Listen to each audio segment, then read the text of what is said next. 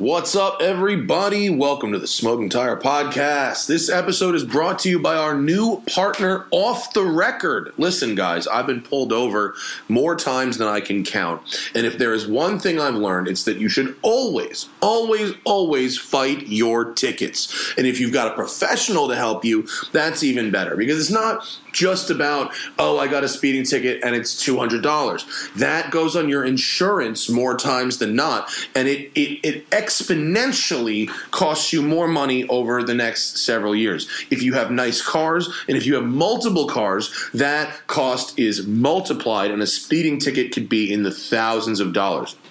That's why I want to welcome our new partner, Off the Record. Off the Record helps you find a qualified attorney in the state you got your ticket in or the state you live in, and they will fight that ticket on your behalf. They have a success rate over 90%, and if they don't get the ticket off your record, you don't pay them. That's the guarantee, folks. There's two ways to do it, okay? You can either go to their website, and it's our specific website. So you go to the link in the description of this episode, or it's fight.offtherecord.com/TST. I know that's tricky to remember. So fight.offtherecord.com/TST, or you can download the Off the Record app and use code TST10. Now, either of those codes, either of those methods gives you 10% off any services you get from Off the Record from now until May of 2023. So you download the app, you bank the code now, and then it's there when you need it, because you don't want to be on the side of the road with lights flashing in your mirror and decide that that is the time to find an attorney. You want to have Off the Record ready for you. That way, if you get pulled over and you think you can fight this case, they are there for you. Remember, guys, always fight your tickets. Fight.offtherecord.com/TST or code TST10 on the Off the Record app. We are also brought to you by Dylan Optics sunglasses. You know those awesome matte finish sunglasses that I'm wearing in every car review video? They come in all kinds of different frames. They come in all kinds of different colors. And the anti-reflective NIR lens technology doesn't just look cool on camera. It really helps in bright light. It cuts down the glare. The polarization is great. It's like HD life, really.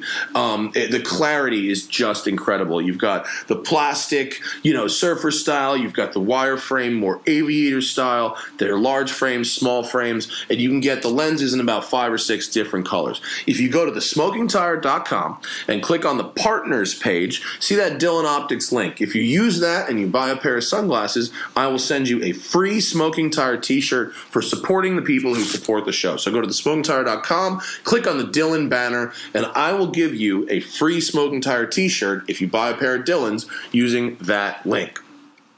All right, folks, on this episode of the show, an old friend of mine, Beau Boeckmann, is here. Beau, you may recognize the name in the face because he was on Pimp My Ride back in the day. His shop, Galpin Autosports, which is a division of the Galpin dealership group, which he owned, they took over for West Coast Customs the last couple of years of Pimp My Ride. They now have a new show called Car Kings on Discovery, and they're also an enormous dealership group that caters specifically to enthusiasts, and so I think Beau is a really good guy to be a guest on the Smoking Tire Podcast.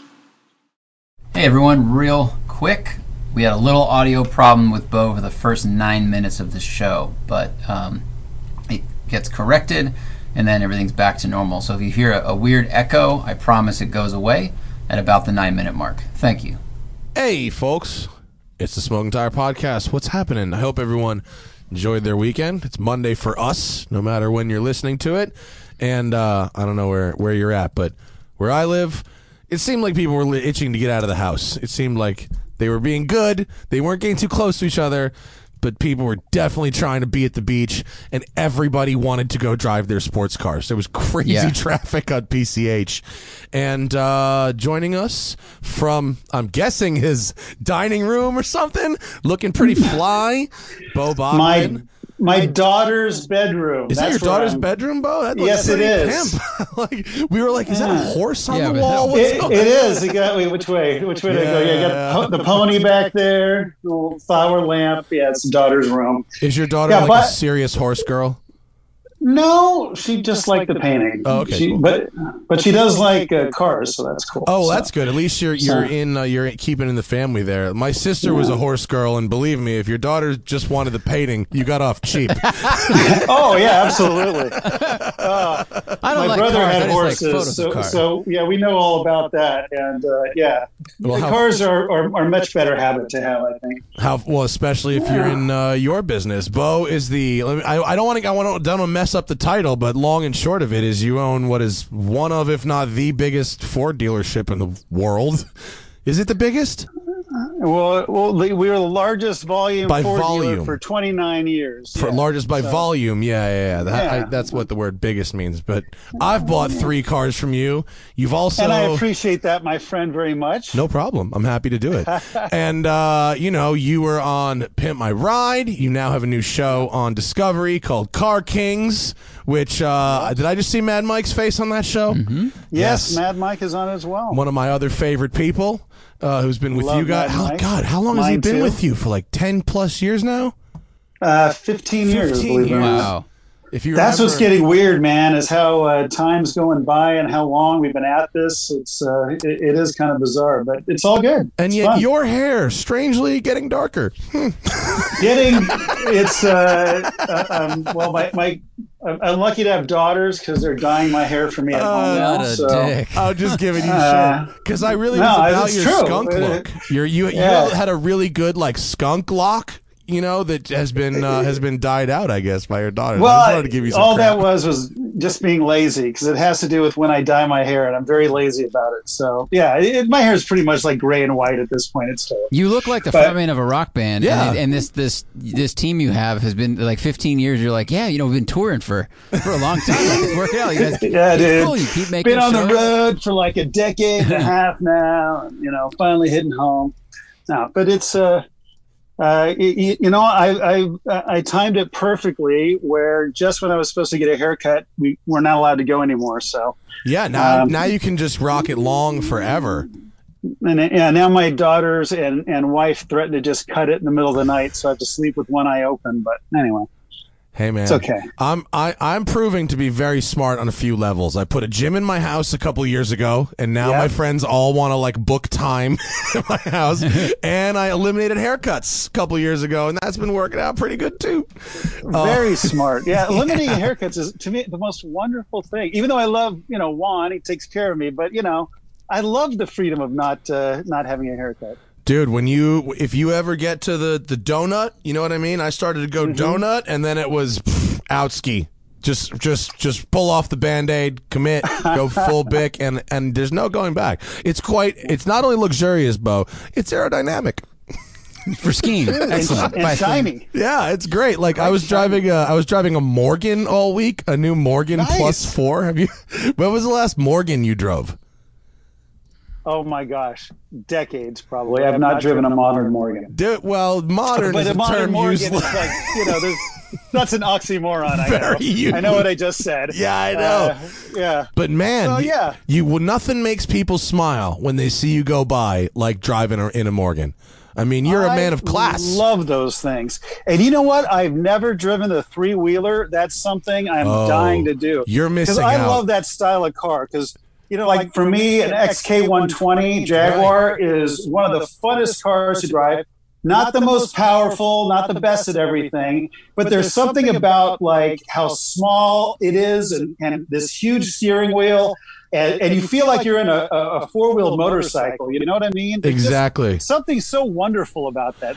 I love that thing. That's what I want to take. You're really missing out by not having driven a 3-wheeler. A 3-wheeler is like driving a biplane. It's that's what it looks like. It is. It's crazy, dude. You have to give yourself a character that starts with Baron Von something. Yes. And put on a really long scarf and a leather jacket and some fucking goggles. I mean, you have to be very hardcore to drive one of these things.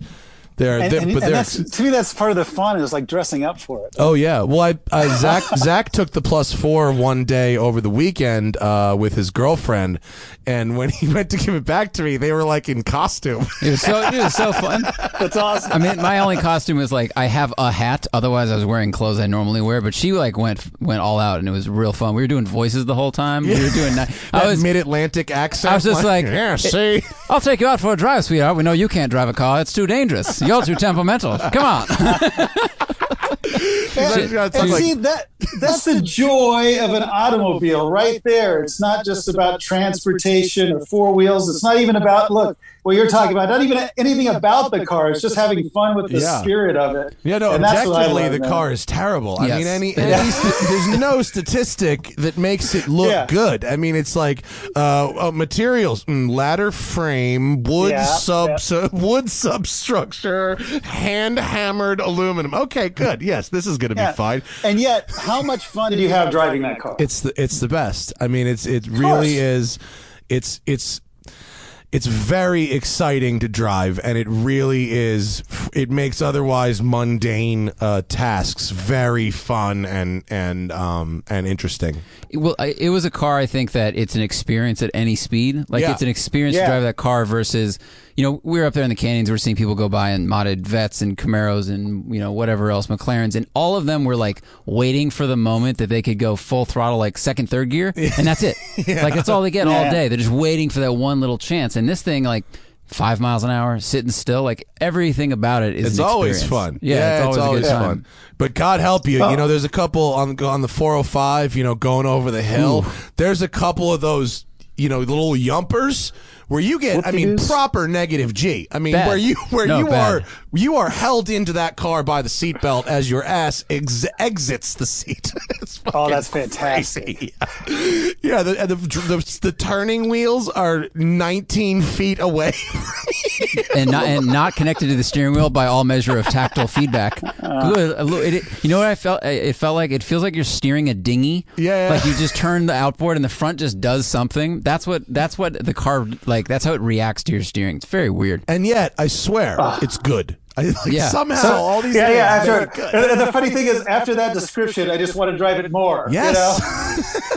You want to buy a franchise? Let's go. Yeah, I don't know if I go that far, but I definitely want to take it for a drive down Mulholland. Well, dude, speaking of oddball franchises, how about the fact that over the last couple of months, used Spikers are like 300 G's on Bring a Trailer. Deserving so. Well, they're amazing, but Beau had the franchise back in the day. Good old Victor, man. Like, back in the day, they were a tough sell, Not much has... What's changed? Perception of scarcity. It is a cool car. Every one was like an individual work of art because they were hand-built that way, and they were, I thought, pretty darn cool. We got and sold one officially, and then it was done. And Victor always had a promise that never quite came true, but I still think they're pretty cool. Did you ever drive the one that you had? Oh yeah, absolutely. They were fucking rowdy. They were so cool to drive. They really were a good time. Something really raw about it, And the 18-inch exhaust length. I mean, that from cylinder head to exit of car was about 18 inches. They ripped, man. And Nick at VF Engineering built a supercharger for that thing too that made it like super scary. Yeah, it was. It was a cool moment, but that's what'll happen.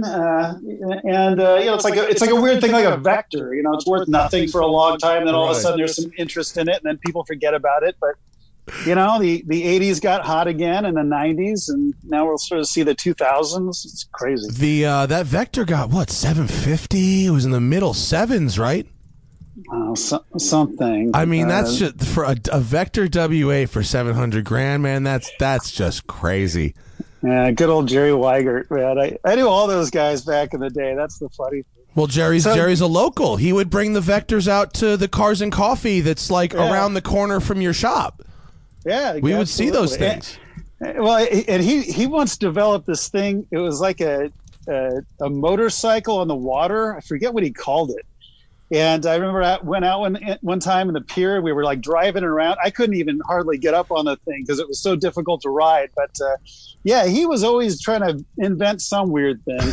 And God bless it. The idea of that Vector was really cool. The execution, was okay, but never quite took off as the American hypercar. But no. You got to give a guy credit for trying, right? Yeah, I mean, I think it might have been the 3-speed automatic gearbox that did it in. Something tells me the Toronado transmission isn't really supercar material.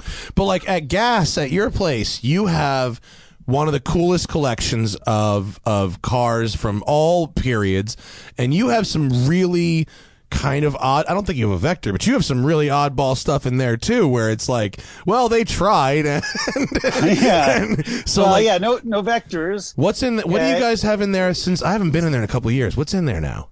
Well, on that path, probably Lagondas are our big weird thing that we like. So, I had one of the very few, one of 4 Lagonda Tickford limousines.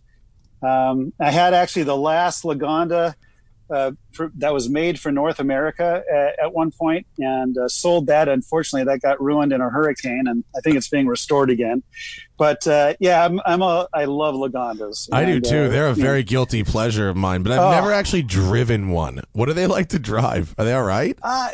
Yeah, the 89 that I had was actually a beautiful, wonderful, smooth car to drive. It pretty much was sorted at that point.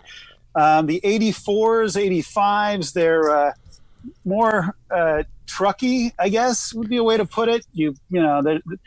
There's a lot of power that goes nowhere. See, I'm looking at this photo, which I think is an 84 or 5, and I'm going, yes. And Zach is literally shaking his head and just doesn't get it at all. I don't get it. I think I really get it. And I just imagine they feel like a town car.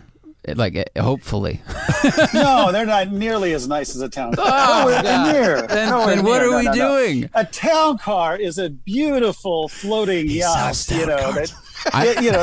There's a pureness about a town car that nothing else can replicate a town car. That's not a town car. It doesn't drive like anywhere near as good. What were there? Wait, were there 3 or 4 series of Lagondas? 3, right? 4 series. Oh, there were 4. In fact, was there a 5 series? Because technically, this is where I wish I just looked up all my things. So I'm trying to think. The 1 and the 2 didn't come out, but the 3 was the first version, and then the 4 had the 6 headlights, or the 5th had this. Forget it.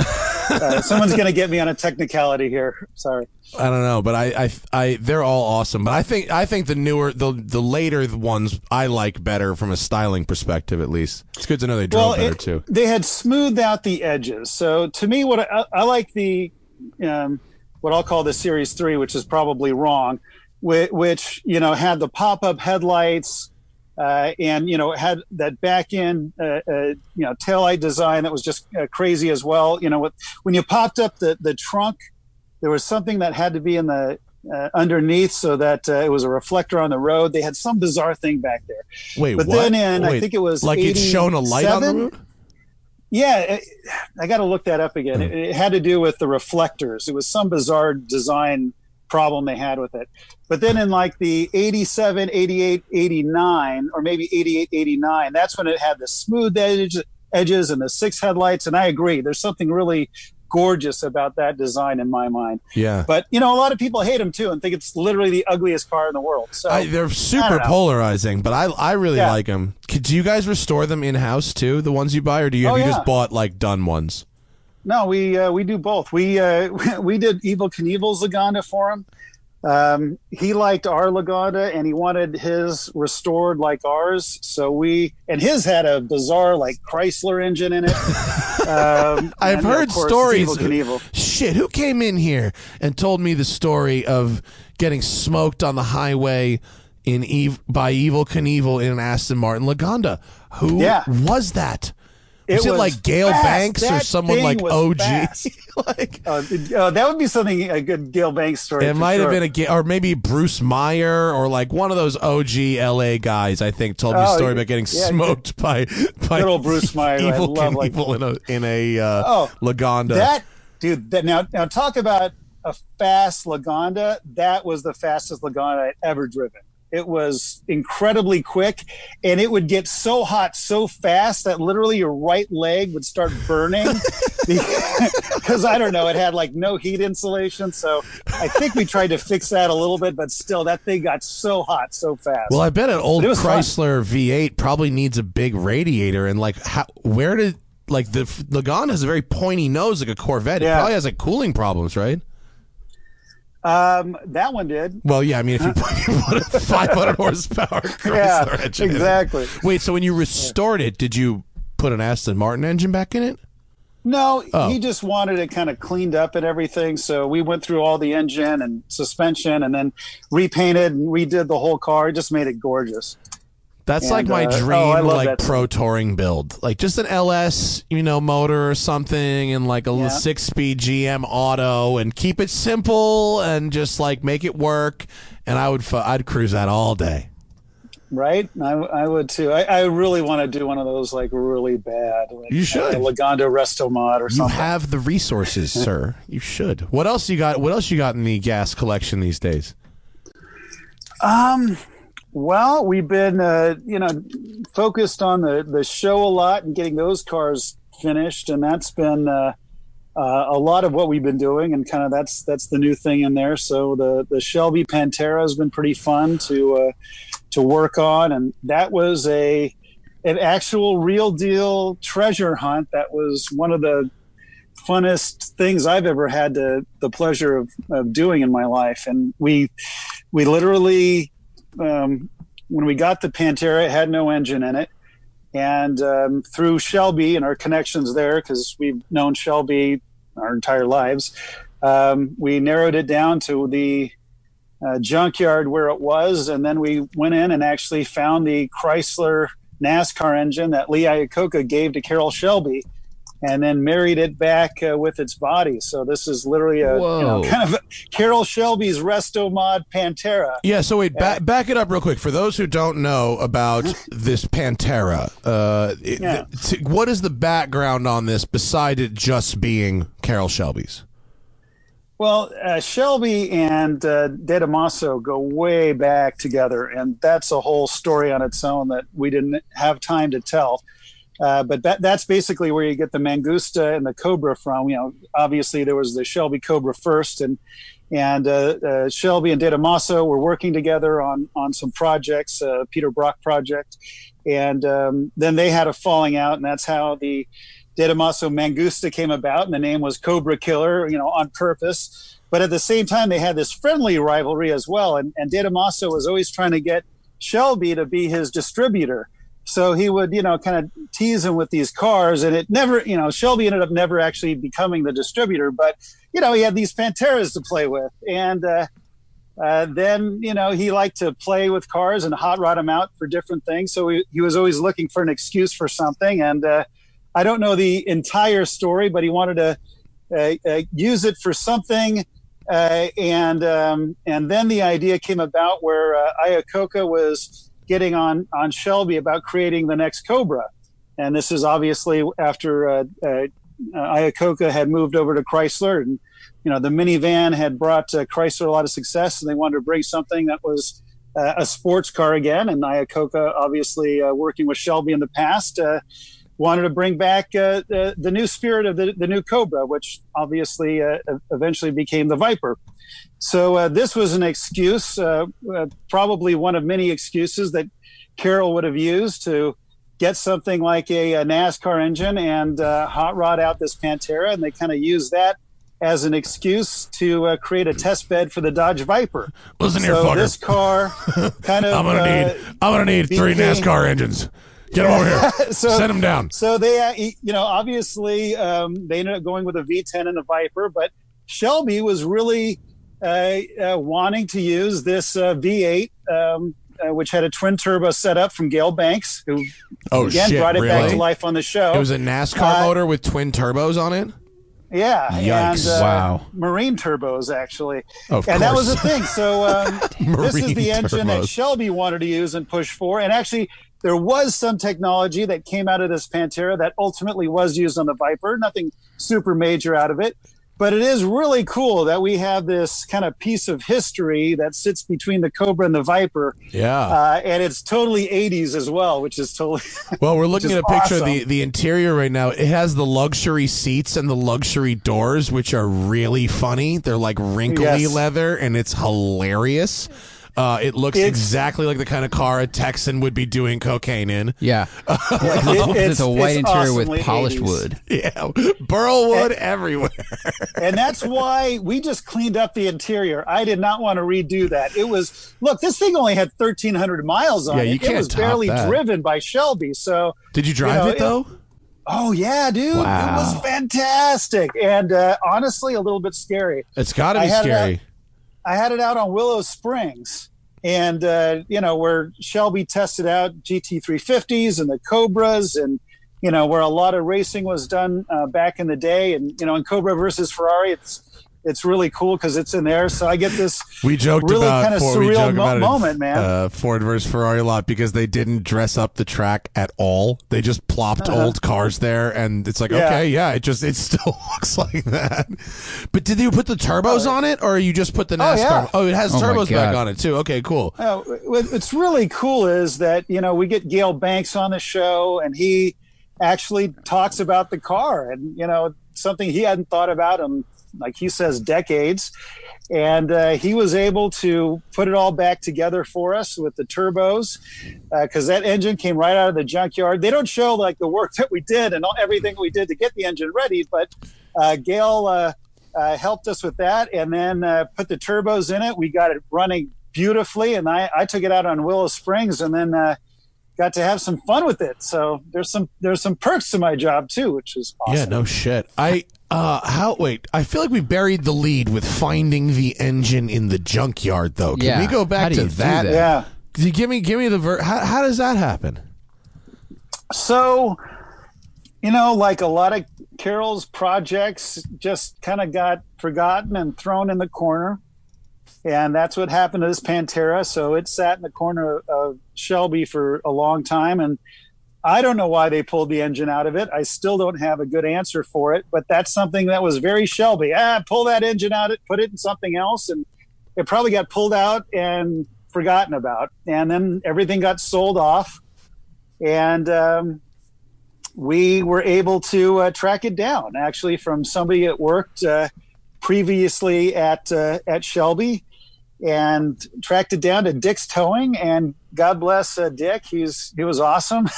Did Dick we know what he rummaged had? through the yard. Yeah, he because there was a connection there, and that's how we traced it back to Dick's Towing and found it in the junkyard. Wow, that's awesome. It was a totally surreal moment and absolutely incredible. Did it need to be completely rebuilt, or was it actually able to be kind of like, cleaned up and run? Well, it didn't need to be it turned, but it still needed obviously everything on it. The turbos were redone. There were some things that were some new parts that had to be put on it, but overall it still turned, and it was a pretty good engine for sitting there in a junkyard for 30 years. Or however long it's Yeah. been. NASCAR engines always seem like a good idea. Yeah, right? That must. What is More the? power, yes.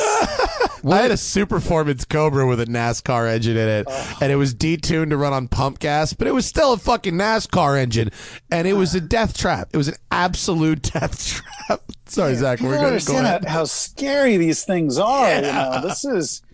That's no fooling. I mean, literally, we were talking about, earlier about how, not driving very fast and being scared. The scaredest I've ever been driving has been at like 3 miles an hour. That was that bathtub ridiculous thing that we did, which literally had I don't even know, 600 horsepower Hemi in it. and I'm sitting there, literally sitting on a toilet seat driving this thing. So that was the scariest per mile an hour I've ever driven. Have you ever been on one of those V8 bar stools? That was this, basically. Yeah. Death trap. Except it was a toilet. Yeah. And I had my whole family in 2 bathtubs in the back of this thing. That was the stupidest drive I've ever made. Oh my God! Yeah, that sounds properly scary. I mean, I'll pass on that. What was the power delivery like from a twin turbo like NASCAR engine from the past? Because we know that turbos nowadays, you get so much torque down low. They work really well compared to how they used to. But I mean, how did it feel? Honestly, like nothing else I've driven. It was you could definitely feel an American NASCAR, just brutal, power out of the thing. And also I'm sitting there driving, trying to repeat lines I've memorized on this track on a car I've never driven before. So I was scared to death. Yeah. Not as easy as going it looks. around this track, and I was like completely discombobulated during a lot of this drive. So it's hard to give you like an exact, like, here's how every angle felt, but it was like definitely a raw horsepower moment in I haven't spent a lot of time behind the wheel of a regular Pantera, but it was nothing like a normal Pantera. A really well-sorted original one is a very nice thing to drive. Yeah, like a good restored one it feels very European and really really nice. Our buddy Matt Stone had one as a daily driver for many years and drove that thing. I don't even know how many miles. As a daily driver, did he really? Yeah, years he Gangster. drove that Pantera. People in LA have had some really interesting daily drivers. I really like that. I was reading Sports Car Market. Yeah. I was reading Sports Car Market earlier today, and there was like some very last version. I think it was like 1991, maybe. I think it was called like an SE91 or something like that.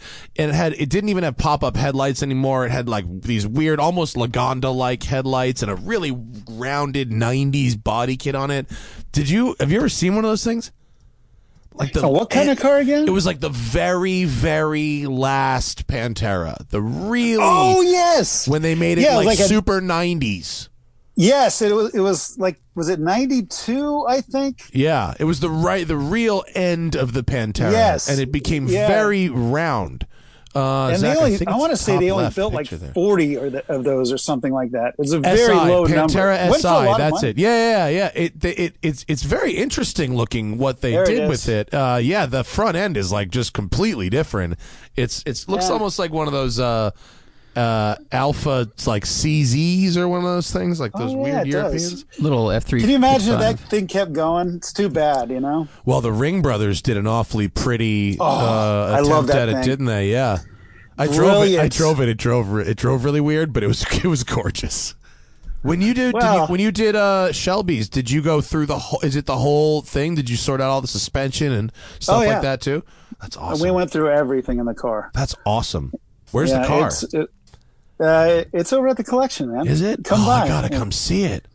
Yeah, come. We'll bring it out. We'll take it out sometime. Oh, I'd love to. Then you can tell me how you think it drives. I can't help myself. I mean, look at the difference between look at that. 70. There's a 72. Yeah, and then you jump ahead in like 94. 22 years. 91. I'll tell you what, the Morgan Plus 4 has changed less in 70 years. Yes. This is the 70th year of the Morgan Plus 4. And that, I don't mean like the 70th year of the 911. Like, imagine Porsche was building the 67 911 now. The same way. Same way. Exactly. It's like the original Beetle. How long was that built for? It's the same thing. Was that 55 maybe? 60? Yeah. Because the Morgan wasn't continuous. There's a couple gaps. That's why the Beetle gets all the glory there. I thought it was continuous. I guess no, they took a couple of years off in the 90s. They took a couple of years off, and they took a couple of years off in the 70s as well. But yeah. And the family finally sold now, right? So they're like a minority owner now, and it was always a bummer to me to hear, but hopefully that allows them to continue their business. And whatever they're doing, Morgans. I hope it works because the cars are awesome, and apparently they have an all new chassis that is attempting to get homologated for the U.S. in low volume. So that's good. Yeah, that's very cool. What else from the show have really stood out to you? Because that's a tough one to beat. Shelby's personal Pantera. Yeah, so like I mentioned just a minute ago, one of the craziest show rods of all time, Bob Reisner's Bathtub, which kind of launched and kind of identified the whole show rod genre, which is just basically taking an engine and hot rod and putting the craziest thing you can imagine. So that's literally whatever people were building, crazy things, crazy cars out of everything back then. Pool tables, phone booths. I mean, just stupid things you can't even imagine. So is this like the Ed Roth style of hot rodding, where it's wait, this is a wholly different genre. This is show rod. So literally, I'm sitting on a toilet and two bathtubs, and that's where the passengers ride. That's amazing. So, with a big Hemi engine between us. Oh, so dude, I want to drive that. That is so dangerous. That is the scariest per mile an hour I've ever gone in my life. Yeah. So that's like a Woodward Dream Cruise build, basically. Yeah, that was nuts. So then for tonight's episode, we're actually doing George Barris's Little Red Wrecker. So I'm actually wearing my George Barris t-shirt today in honor of George the King. Cool. Nice. Actually, the kind of bittersweet. Last time I wore this shirt was at his funeral. Unfortunately, God bless him. God rest his soul. George Barris. What is one of my heroes. Oh wow! Look at that thing. Wow, is that an actual functional tow truck? It could tow something. It is a functional hot rod, and that thing drives and is one of the most dangerous cars that could ever be driven. So that's pre-restoration right there. That was a remake. So that was the third version of Little Red Wrecker. This tonight's episode is about TV and movie cars. And this was the car that was Red Fox's, and it was meant to be when in Sanford and Son. I'm sure you watched that as a kid growing up, if you're anywhere near my age. But Sanford and Son, I love that TV show. And this was going to be the episode where Red Fox won the lottery. And this was going to be the ultimate tow truck that he got. Oh, my God. Unfortunately, that episode never happened. The show ended. Red Fox quit. And this car never got its 15 minutes of fame. So we're going to give it its 15 minutes of fame, hopefully tonight. And we restored it back to when it was going to be on Sanford and Son. So wait, really, but as we were looking at it, there, it looks, it's amazing. Crushed velour and this like cantilevered front cabin there, and is that the Sanford and Son there, Zach? Let Beau see that one too. It looked a little more future-y. Whereas this one, I think we've got pulled up is a little plainer with like regular kind of headlights in it and stuff. It's a really wild design. It's pretty cool. I don't even know how to describe it, but it looks awesome. Yeah, in the other car that we work on in this show is the Batmobile. So, the George Barris definitive, TV and movie car. The one that kind of like, launched that every TV show had to have its own car kind of a thing. So, I drove like one of the replicas of that once. It was funny. What? When you drive those Batmobiles, I drove one for a TV show once. Yeah, and they're hilarious because they drive like kind of just normal old cars until you go to make a left turn, and you realize it has half a steering wheel. Yes, exactly. You go to grab something that's not there, and it weighs about 8 tons, and it just etches over a little bit at a time. What's your favorite Batmobile, though? What? What's your favorite Batmobile is the question. Well, the George Barris original Batmobile, that has to be number one. I wasn't a huge fan of like the Batman Forever one, to be honest. But they all had their moment. The Batman Forever one is the one that was halfway between a dildo and a Gillette razor, right? It had nipples. You said it on me. I like the Tim Burton Batman. The Tim Burton Batman is my jam. Cool, very cool. And seen one of those, haven't driven that, but those are actually, you can make those street legal, which is beyond crazy.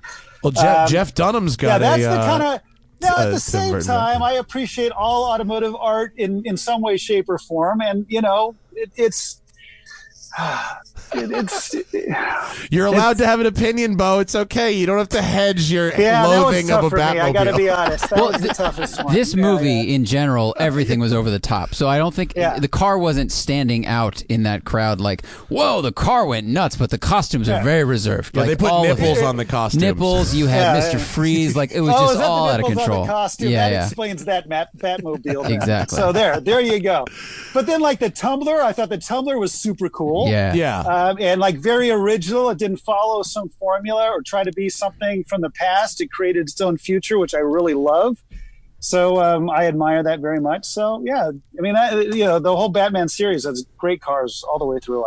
The tumbler was good because it actually was like practical. It wasn't just like, this is a jet engine, but it goes pretty much normal car speeds.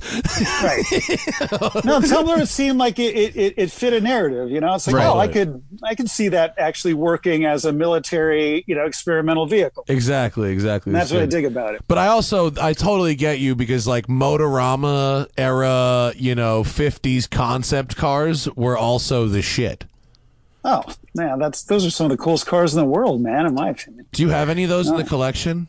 I always get really excited when I would see those go at like Barrett Jackson and stuff when it was like that Pontiac Banshee concept and that stuff was so great. Did you see that Pontiac Banshee concept is for sale at a Kia dealership? Yes. What's up with that, man? I don't know. We could also say that like, this Carroll Shelby's personal Pantera is for sale at a Ford dealer. Like, you know what I mean? Exactly. You could say that too. I love that. There look how cool this is. Gorgeous. Pontiac Banshee concept, and I guess a Kia dealer somewhere's got it in their collection, and they want like 700 G's for it or something. I mean, it's like a better looking C3 Corvette, which I think is a very good looking car. That's just... it has like Opel GT lights kind of. Yeah. Wow. Yeah, it has a little bit of that kind of Opel GT I like the hard look, doesn't top, it? man. It also reminds me of the Fitch Phoenix. Do you remember that one? John Fitch, who was the safety guy, he built a car that he tried to sell through GM called the Fitch Phoenix, and it looks okay. You got to pull that one up. I got to see that. This one. might be even too nerdy. This because he lived right by Lime Rock. Oh, that's it. And nothing's too nerdy. He lived right up by Lime Rock, and so I would see him driving it around up until he was very old. I guess in hindsight, it doesn't look that much like it. You know that thing? That's super cool. I don't know what that is. You see the double spare tires behind the front wheels? It's very Le Mans. How do you get the tires in or out? You pop the engine bonnet like a clamshell, the front bonnet, and the tires are just in there. This is a interesting looking car. Yeah. It is. How long is that hood? This is very Lagonda. It's about the size of a C3 Corvette. The hood is the size of a C3 Corvette underneath it. Yeah. Jeez. Yeah. Wow. So was that like a kit car? No, this guy, John Fitch, very famous for his innovations in safety and motorsports, racing, the Fitch barriers, that kind of stuff. He wanted to build a car with GM, and they got a couple of prototypes together. They might have built 2 or 3. I think the one we're looking at on the screen is Fitch's personal car. It looks like the same color. And it just never happened. They never sold any cars, but he kept one of the prototypes and kept driving it for the whole rest of his life. That is super cool. Yeah, I don't know where they're at now, but if you went to Lime Rock Park, which was my local track back in New York, you'd see him all the time driving it around up there at races and stuff, and yeah, it was cool. Oh, that's so cool. Yeah, it's the perfect car for your collection, honestly. So you just saw this dude driving his own car. Yeah, and I was cool. younger, and I was like, "Who the fuck is that guy?" And they're like, "That's John Fitch." And I'm like, "Who the fuck is John?" I didn't understand it until later, but yeah, there. Look at that. That's a great picture. That is so cool. Phoenix. When I was growing up, and my dad was driving me to school, I used to see Madman Muntz on the freeway all the time because Muntz, was right next door to Galpin. So good old Madman Muntz and I would never forget his like egg color, whatever you call that, off-white. Yeah. Muntz that he drove everywhere. That was so cool. The off-white, man, that was the color of that era. Yeah, it's like just like chalk is going to be the color of our era, right? The blue gray or the chalk color. That's the hot and shit, matte black, unfortunately. Matte black is like the 2000s. You guys are talking about some of the trendier ones. Like, unfortunately, our era is gray, which is sad to say. It's like, that is accurate. We come out with these beautiful colors, and people walk into the dealership. Oh my gosh, I love that color. Does it come in gray? Yeah. And it's like, please. And you go out. That's one thing that kind of bumps me out a little bit about today. You go out on the freeway, and what do you see? It's like gray and black and white, and then when you see like a green or a yellow car, look how it pops. Like even red and blue pop now. But man, I would just encourage people, buy a car with a color in it. I completely agree with you, dude. And colors aren't in a lot of cars. A cool color is like less expensive than you think if you're willing to wait just a little bit. Like I just had a Panamera, which is a very expensive car as a demo, but Mamba Green, which is the greatest color ever, was only $800. Like $800 is a lot of money, but on a $155,000 car, it's definitely not a lot of money. And so worth it. Yeah. For the record, Beau, I've bought 3 cars from you. 4 cars. Holy shit, I bought 4 cars from you, not 3. I bought an orange truck. I bought a red Volvo. And I've bought a blue Fiesta and a blue Focus. So I bought 4 cars from you in good colors. Well, thank you, my friend. I think the Fiesta is the one I didn't know about. Yeah, because I bought it from Matt Parsons, and I didn't get you involved. I didn't. You know why? It wasn't like the new shit. It hadn't just come out. It wasn't like I need the first one. It was like I just need one. Because I remember your RS, man. I still love that car. RS is one of my all-time favorite cars. Focus RS, and believe it or not, this is going to sound weird, but one of my favorite cars to drive is a Fiesta ST. Doesn't sound weird at all. I miss my Fiesta ST very much. It's the best car. It was the best car ever. It was an ST. Yeah, Fiesta ST. Oh, you didn't say that part. What a great car, right? Yes, the best car, and I liked it more than I liked the Focus RS by a pretty substantial margin. It was so fun. Isn't that weird? Because the not so secret back in the day is that people love the Fiesta ST more than the Focus ST. But to say liking it more than the RS, that's a statement. And, I'm right there with you. To me, the 2 cars, they're very close in how much I love driving them. There's no substitute for weight, so dude. Close. The Fiesta ST was 2,700 pounds. There's no substitute for a sub 3,000 pound curb weight. And the Focus RS was fun, but it's like 3,500 pounds. You know what I mean? And it needed technology, and it needed a very stiff suspension to make that work. Do you know which? I don't do this very often, but do you know which ST I actually found? Was the Auto Show ST done in Ford blue. The special color one? Yeah, you know how they painted the whole lineup like in the Ford GT color. Yeah. And the Shelby and the Raptor and the RS and the STs. Yeah. And they painted them all the same color. So I actually found the Fiesta ST, and that's why, and it matches our Ford GT. Oh, do you have it still? Huh? You have it still? Yeah. Oh, I remember seeing a story like a year or so ago. I think maybe it's the guy you bought it from, the guy who had it and was selling it. It was a great story. Yeah. So and it matches awesome our Ford GT, which to me it just blows my mind. And believe it or not, those 2 cars are both like amazingly fun to drive back to back too. I mean, look, the Ford GT wins in any, that's nothing. It really compares to driving that, but Fiesta ST still amazing fun, even compared to a Ford GT. Do you prefer driving on the street, the last Ford GT or the current Ford GT? As a street car. Oh, you know what? This new GT, you could drive it and forget it. You could drive it like a normal car, like an automatic car. I mean, with the last GT, at least it was a stick, right? Yeah. But this one, no, you could forget you're driving a GT. It's that it has that good of manners. And then you step on the gas, and then you remember you're driving a race car. Does that going back to the Morgan though? Does that take away from the experience of driving that car unless you can step on it because you can forget you're in it? I mean, I shouldn't say it that way. You never forget. That thing is so. I don't think you can really I mean, you're forget. driving a race car. When I say you forget you're Figuratively. driving it, you don't have to constantly be worried about it. Does that make sense? It won't Like, bite you. The old one could bite you a little bit if you're not kind of careful. Yeah, and this one you can sit in traffic and not even think about it, but you still know you're driving a Ford GT at every moment. So forgive me for saying you forget you're driving it. That every moment you're driving this car, you're loving driving this car. Even sitting in traffic, you're loving driving this car, even though you're angry or in traffic. But it is, it's easy to drive, I guess, in one way. But when you want it to be unbelievably fast and scary, it will be that for you too. It is, it's a race car.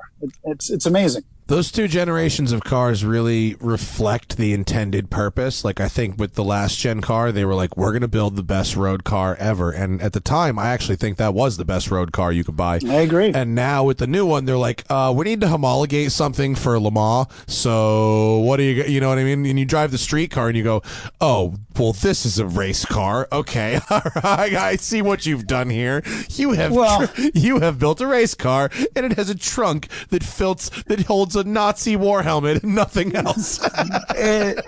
Well, it doesn't really hold that, but it won't even. But, Raj Nair and the team, they worked on this literally in the basement of Ford Motor Company. And that's what's so brilliant about it is the road car and the race car were developed side by side. The race car being the intended, the race car is purely a race car. And then when they built the road car next to it, they just figured out how to work around the race car to, put things to make it homologated and street legal. So it is a pure race car that just has then things that make it road legal on it. But it's a race car. Yeah, they had two race cars, and then they just added reflectors to one of them, and they put on a sticker that said license plate goes here, and they were like, we've converted to a streetcar, gentlemen. Yeah, there really isn't anywhere good on a Ford GT for a license plate. Actually, it's really funny when they don't even try. Like, you got to screw the tow hook in, and that's where the license plate goes or whatever. Yeah, we don't like to talk about that front license plate on a Ford GT. That would just you pay the cost to be the boss. That's how it works with the supercars. You know what I mean? Although I don't know about you because you're in the business, but I had a friend who would take a scan of the license plate and then printed me a sticker that was an image of the license plate that was a sticker that I put on the front. And while not a substitute necessarily for a front plate, definitely a substitute for nothing, which is the alternative that I would have gone with. And I've had a couple of cops tell me that was an acceptable and creative solution and that they were cool with that. To me, and I'm not sure technically on the law, but if they can read your license plate to get their tax revenue for going on the roads and tolls, and cops can find you, then it probably is legal. And if they can't, it's probably not, would be my guess. Yeah. But as long as they can get their money and find you, it's probably cool. Yeah. I got, not that I got a written approval, but it was for a car where you don't want to put a front plate on, a sticker, not a terrible plan. It's a pretty good idea. It's a great idea. Can I ask you how business is with the fucking shutdown and all this? Are you allowed to sell cars and work on cars? Are you guys essential? What's the story? We have been deemed essential, which is a strange term. We have been continuing to run service even through the COVID shutdown. And as an essential business, cars need to be on the road, and we have been continuing to service cars. The mayor did clarify we are selling cars online now. So we had actually just developed an online buying tool for Galpin, which, the timing worked out well. So someone can literally go on galpin.com, find their car, put in some information, get all the pricing, get their financing, and literally buy the car online today. We deliver it to the home, and everything is disinfected. All the cars, when they're in for service, they get disinfected coming in. Everyone's in masks and gloves. They get disinfected going out. So we have measures for everything coming in the door and going out of the door. So we've adapted the way we do business, and it's going to be like this for a period of time. And this is going to be our kind of new normal for a while. Are people while like buying we're not having cars right customers now? come in the showroom, we can bring the cars to you. Are people buying right now? I mean, is it kind of like? I feel like I don't. If I wanted a car right now, would I go buy a car right now? I don't even know. Well, they're like, for example, some of the manufacturers like Ford, no payments for 6 months. So if your manufacturer is still making you make your payments, someone say, well, I'll trade that car in and then not make payments for 6 months when we, hopefully are getting our way out of this thing. Other people need vehicles. I mean, and other people, look, they continue to work and they're in essential businesses and look, their income isn't really affected and they're out buying cars. So over the weekend, we sold probably what would be a normal day for us, pre-virus. We sold like maybe 50 cars over the weekend. Oh, wow. Normally we cars. Sell a few hundred. So it's, there's still a few people buying a car. Now, service numbers, here's what's crazy. We're still servicing, a couple hundred cars a day. So it's a pretty decent volume that's coming in for service. But that's still, 40-50% of the business that we'd normally have. Yeah. So, but people are bringing in their recalls that they have, safety recalls. It's not a bad time to get it done. We can actually pick up and deliver for service as well. So we're still doing business because business still needs to be done. Oh, man. I bet who's in good business right now? Flatbed manufacturers. Oh, yeah. Every dealer's got to do touchless delivery. So it's like the flatbed manufacturers have got to be cranking them out. Yeah, well, and the disinfectant makers, we have it's pretty impressive now. We have these whole fog machines that come in and like fog the entire dash and everything. So when we deliver cars, I mean, it's literally going to be the cleanest environment you have is going to be the inside of your car. Wow. Once you get it back, so and that's going to be how it is from now. We're about a month away from having so much hand sanitizer everywhere. Like all these chemical companies and everyone is pivoting to hand sanitizer, and it takes a couple weeks to get it going or whatever. We're about to have a flood of hand sanitizer. Ralph's had a display. It was like $2 and it was 16 ounces, whereas 2 weeks ago it was $0. Yeah. I think body sanitizers, just spraying it all over your whole self. Axe body sanitizer. Yes, exactly. That's an SNL skit right there. Be good, like be clean. The full hazmat shower. Be bad, but be clean. Yeah. Axe. Oh, man, that's crazy. That might work. Who knows? Yeah. The only virus you'll catch with this is if you have sex. Axe body spray. Yeah. Do we have any questions on the super chat, Zach, specifically for Beau before we let him cruise out, and we can do our own normal thing? Beau, while Zach is looking, when can people catch Car Kings on Discovery? Well, every Monday night, and the time varies and changes. Like on ours direct, it starts at 7:00 tonight, and then a second time at 11:00. Other places it's on at 10:00 tonight, but it's on Discovery Car Kings on Monday nights. All right, and then it's on Discovery Go. You can buy it on Amazon, so it's everywhere now, which is cool. It's tough to plug, though. You used to be able, when it was Pimp My Ride, you just be like, Thursdays at 8. Mm-hmm. Now it's like, all right, where is it? Well, it's a long story. Yes. Well, and they moved the time, so that kind of changed things. They changed the name from Driven to Car Kings. Then they changed the time. So, they're a little bit of a moving target. But and also a lot of people are streaming now, which is why the name was changed, because there's also a Driven golf show that people couldn't. Oh, they were DVRing the wrong show and everything, so that's why they changed it to Car Kings. Two layers of disappointment there. Yes. I'm 20 minutes in, and there is no mention of Titleist yet. I am very confused. You guys should do a crossover episode. I would love to. Really that'd be great. We'll build anything. No, but having been in TV as long as you have, that sounds like TV, doesn't it? Okay, there's all kinds of ways to make things fun and interesting. To me, as long as we got cars involved, we can figure out how to have fun with it. Yeah. But so tonight I'm really excited. It's one of my favorite episodes, which is the George Barris episode with Lil Red Wrecker and the Batmobile, and honoring George's legacy with Joji. And it's just a fun episode. And if you like hot rods, even if you don't even like cars, which everyone of your listeners obviously likes cars, but it's kind of something that I think the whole family could enjoy, along if you're a total car fanatic like we are. So try to get something that's kind of fun for both of us. You mentioned before that was the Red Wrecker was the second scariest vehicle, second to the toilet bathtub combo. What made it so scary? Dude, there's like a, there's a Hemi, like literally like an inch from your back. You got to just see it. It's terrifying. That looks so scary. Like, the belts are spinning, I don't know, 4 inches behind you. Like, if your hair was 6 inches longer, you might be in a very bad situation. I let Dave drive that one in. It's that severe. That's awesome. I have my own creative way of driving the car tonight, because it is literally the most terrifying car I think possibly conceived. So there's a creative way I have of driving the car around tonight that's kind of cool. That actually is probably one of my favorite parts that we've done. So you just have to check it out. So someone got that. Oh.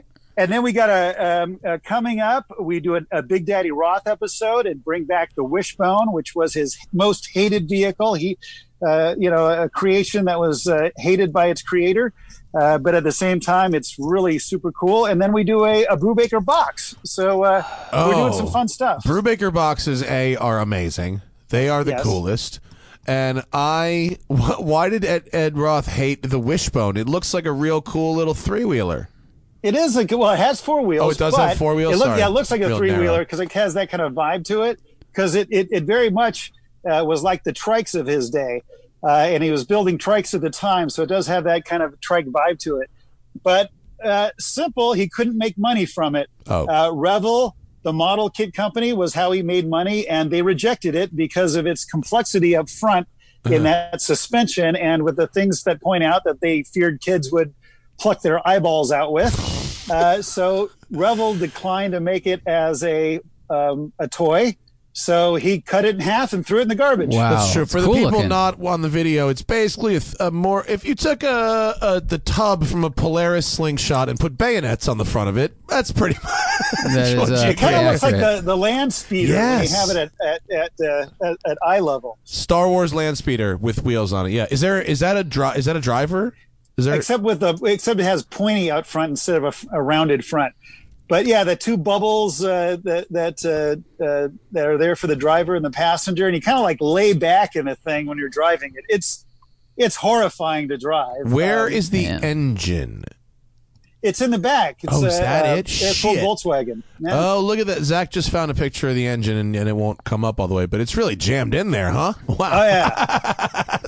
I think it's so cool looking. I think it's pretty great cool, color, yeah. Cool shape. It looks amazing from the side profile. The side profile is really where it's at. Yeah, it really is. And designed by Newt, who also... designed Little Red Wrecker and Orbitron and, a lot of Roth cars. And as you can see there, he also designed that crazy Roach coach in the middle. But, man, this was an amazing car. Also, what I was going to say is, went from hot rods having American V8s to now having a Volkswagen, air-cooled four-banger in there, which was not traditionally thought of as a hot rod, right?